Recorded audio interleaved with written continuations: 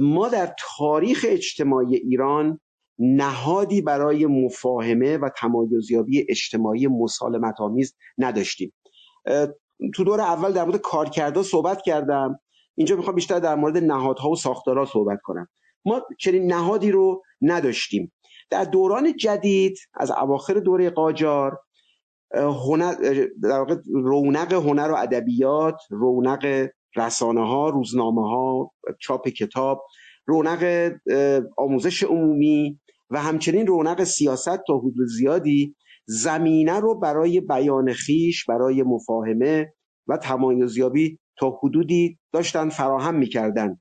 اما به دلیل اینکه این رد و بدل‌ها مخلوط بود به کسب و کار، اینکه افرادی به دنبال بیزینس خاص خودشون بودن، به دنبال منزلتیابی اجتماعی بودن، اونهایی که به دنبال این بودن که پله ها رو یکی یکی بالا برن، و در این چارچوب هم به دنبال رقابت‌های سیاسی بودن میان گروه‌ها و افرادی که در چارچوب‌های مختلف قرار می‌گرفتن. همه اینا باعث می‌شد که مفاهمه به حاشیه بره و نهادهای مربوطه هم شکل نگیره، یا اگر یه نهادهایی بودن اون نهادها از برگزاری گفتگو پرهیز می‌کردن. مثلا در همین حوزه‌ای که من فوق لیسانس گرفتم در ایران، فلسفه، یه انجمن فلسفه‌ای وجود داشت، بعداً شد انجمن حکمت و فلسفه، یه انجمنی وجود داشت، اما این انجمن گفتگو برگزار نمی‌کرد.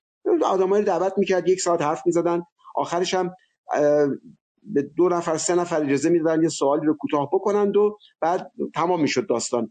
گفتگو محقق نمیشد، با اینکه اون نهاد یکی از کارکردهاش میبایست گفتگو بوده باشه.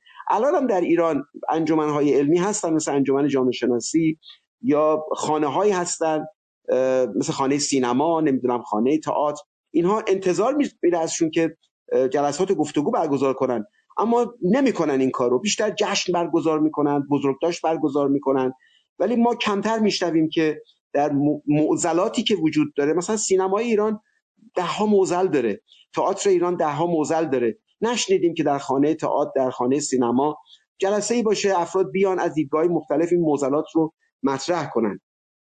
ببینید، 2 تا به نظر من، البته یه نکته دیگه رو در مورد دین بگم. در حوزه دین ما از گذشته در سنت حوزه‌های علمیه حاشیه نویسی داشتیم، ردیه نویسی داشتیم، ولی باز چیز نبوده، این نبوده که اینها اولا گفت و شنودی و در حوزه عمومی باشه، مخاطب داشته باشه. یه کسی یه حاشیه‌ای می‌نوشته، یه ردیه‌ای می‌نوشته، اون یکم یه جای دیگه جواب میداده، گاهی وقتا اسم هم دیگر هم نمی آوردن.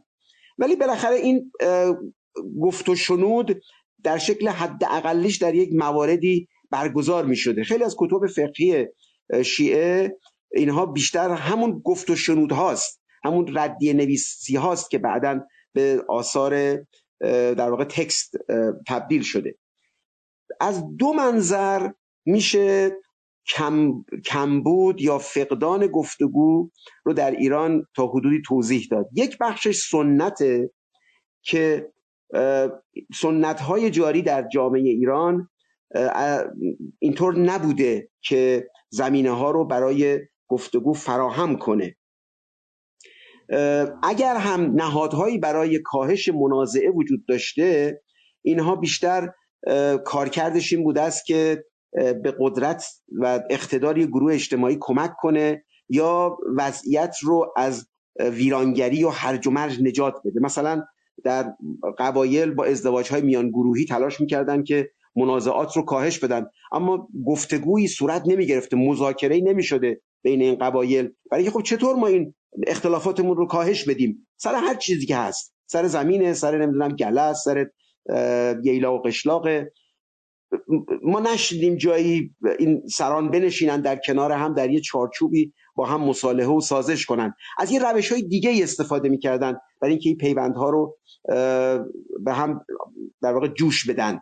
مثلا اگر تعارض به جاهای خیلی باریکی می‌کشیده، میومدن با همین آیین خونبست دختر به هم میدادن برای اینکه کمتر از همدیگر قتل و غارت انجام بدن. روش‌های حل منازعه بیشتر در سنت ما خشونت و قهر بوده. حالا یه جاهایی هم به جدال‌هایی در واقع نرمتر می انجامیده. تهش هم اگر قرار بوده که این کاهش پیدا کنه منتهی می شده به شیخ سالاری. به حد گفتگو و مذاکره و پیدا کردن راه حل‌های میانی نمی رسیده. در دوره جدید هم ما دنبالش رو داریم دیگه، این روش‌های حل اختلاف میان کسانی که دیدگاه‌های متفاوت دارن، بی‌آبرو کردن، تحقیر، به حاشیه راندن، انزواست. آقای نجفی به موارد گسترده‌ایش اشاره کردن، من دیگه اونجا خیلی توضیح نمیدم. نکته دوم که در واقع مبنای دوم شکل نگرفتن گفتگو بحث ایدئولوژی است. در دوره جدید افراد به سرعت به دنبال این بودند که دیدگاه‌های خودشون رو، چارچوب‌های فکریشون رو به مرحله ایدئولوژی ارتقا بدن، در یه دوره‌ای که اصلا مسابقه بود که مثلا کدوم یک از این روشنفکران مذهبی یا وعاظ، روحانیون، اینا تا چه حد موفق بودن ایدئولوژی درست کنن. خب شریعتی همه موفقیتش در این بود که اسلام رو به ایدئولوژی تبدیل کرد، یا آقای مطهری، بازرگان، همه اونها به دنبال ایدئولوژی سازی بودن، برای که مسئله اصلیشون قدرت بود. مسئله شون نبود که مفاهمه‌ای در جامعه شکل بگیره. اون بازی حل منازعه که با مجموعه صفر بود، یکی باید ببره یکی باید ببازه، اینجا توی داستان ایدئولوژی خودشو خیلی خوب نشون میده. یه نفر باید همه جوایز رو ببره، بقیه هم باید بازنده باشن. نمیشود که تو گفتگو ما بازی با مجموعه صفر نداریم. یه عده قرار نیست ببرن یه عده ببازن، یه عده ممکنه یه جاهایی ببرن، یه جاهایی استدلال ضعیف‌تر دارن، مخاطب فکر کنه که نه آقا اون طرف مقابل بهتر ظاهر شد. یه عده، یعنی شما در آن واحد میتونید هم برنده باشید، یه جاهایی هم بازنده باشید. ولی ایدئولوژی چنین داستانی نداره. تو ایدئولوژی شما یا باید ببرید یا باید ببازید. پیروزمندی است در میدان جنگ سخت و جنگ نرم. به همین دلیل هم هست که ما شاهد رشد واژه‌هایی مثل قهر انقلابی، غلبه و نمیدونم نفوذ، اینا همه از داستان ایدئولوژی در واقع نشأت میگیره. در این دوره هم هست که اون شیخ سالاری جای خودش رو به ایدئولوگ میده که قرار هست که این آقای ایدئولوگ پرچم حذف دیگران رو به دست بگیره. روش حل اختلاف هم که مشخصه در ایدئولوژی‌ها در واقع در ایران دنباله سنت بودن که عمدتاً ترور شخصیت، تبلیغات سیاسی و برچسب زنی و از این قبیل. ریشش هم برمیگرده به اینکه ایدئولوژی‌ها به دنبال مفاهمه و کشف حقیقت نیستن. ایدئولوژی‌ها به دنبال این هستن که حقایق تازه‌ای رو خودشون خلق کنند. خداشون خدای قدرته و از اصل داستان قدرت و قدرتگیریه و اعمال قدرت بر جامعه‌ای که اینها درش دارن زندگی میکنن. ما اگر توانسته باشیم، این حالا اینجا بخش نسبتاً میخوام یه خبر خوب به دوستان بدم، اونم اینه که جامعه ایران داره از ایدئولوژی گذر میکنه. این خیلی مثبته.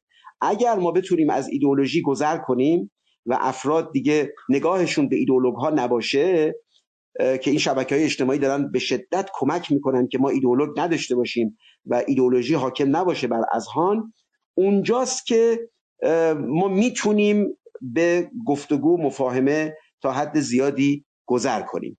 ایدئولوژی به دلیل اینکه جنگ میان ایده هاست، ایده های متوجه به کسب قدرت، این وقتی در عالم سیاست حاکم بشه به مسموم ترین شکل خودش جامعه رو در مقابل هم قرار میده، ایده هایی رو، چارچوب هایی رو که اصولاً متوجه به ارتقا، پیشرفت، مفاهمه اینا هست، اینا همه به حاشیه میرن. ما 2 ایدئولوژی مخرب در نیمه دوم قرن 20 در ایران داشتیم که همچنان اثراتش هست. اینا تضعیف شدن ولی هنوز هم برخی از اثراتش رو میتونیم ببینیم. اونها مارکسیسم و اسلامگرایی هستن. من کاری به ایده های خاص مارکس ندارم، بحثم مارکسیزمه. اونجاییست که ایده های مارکس تبدیل به ایدئولوژی میشه. در مورد اسلام هم همینطور. یعنی دین، اینجا بحث من دین نیست، بحثم اسلامگرایی است. یعنی در واقع اسلامی است که یه دروش سوار شدن، یه اسبی است که اون رو زین کردن برای کسب قدرت، این هاست که دچار جامعه ایران رو دچار وضعیت امروز کردن. سیاست اصولا در ایران چون با ایدئولوژی آمیخته هست و افراد در چارچوب‌های ایدئولوژیک اصولا وارد سیاست میشن و در همین چارچوب‌ها هم در سیاست میمانند، ما سیاست به معنی اینکه افراد رقابت کنند، مشارکت کنند، سیاست به معنای پالیسی های خاصی رو در جامعه به پیش ببرند، این سیاست در ایران متاسفانه چنین شکل و قد و قواره‌ای رو نداشته و حالا هم کار داریم که به اونجا برسیم.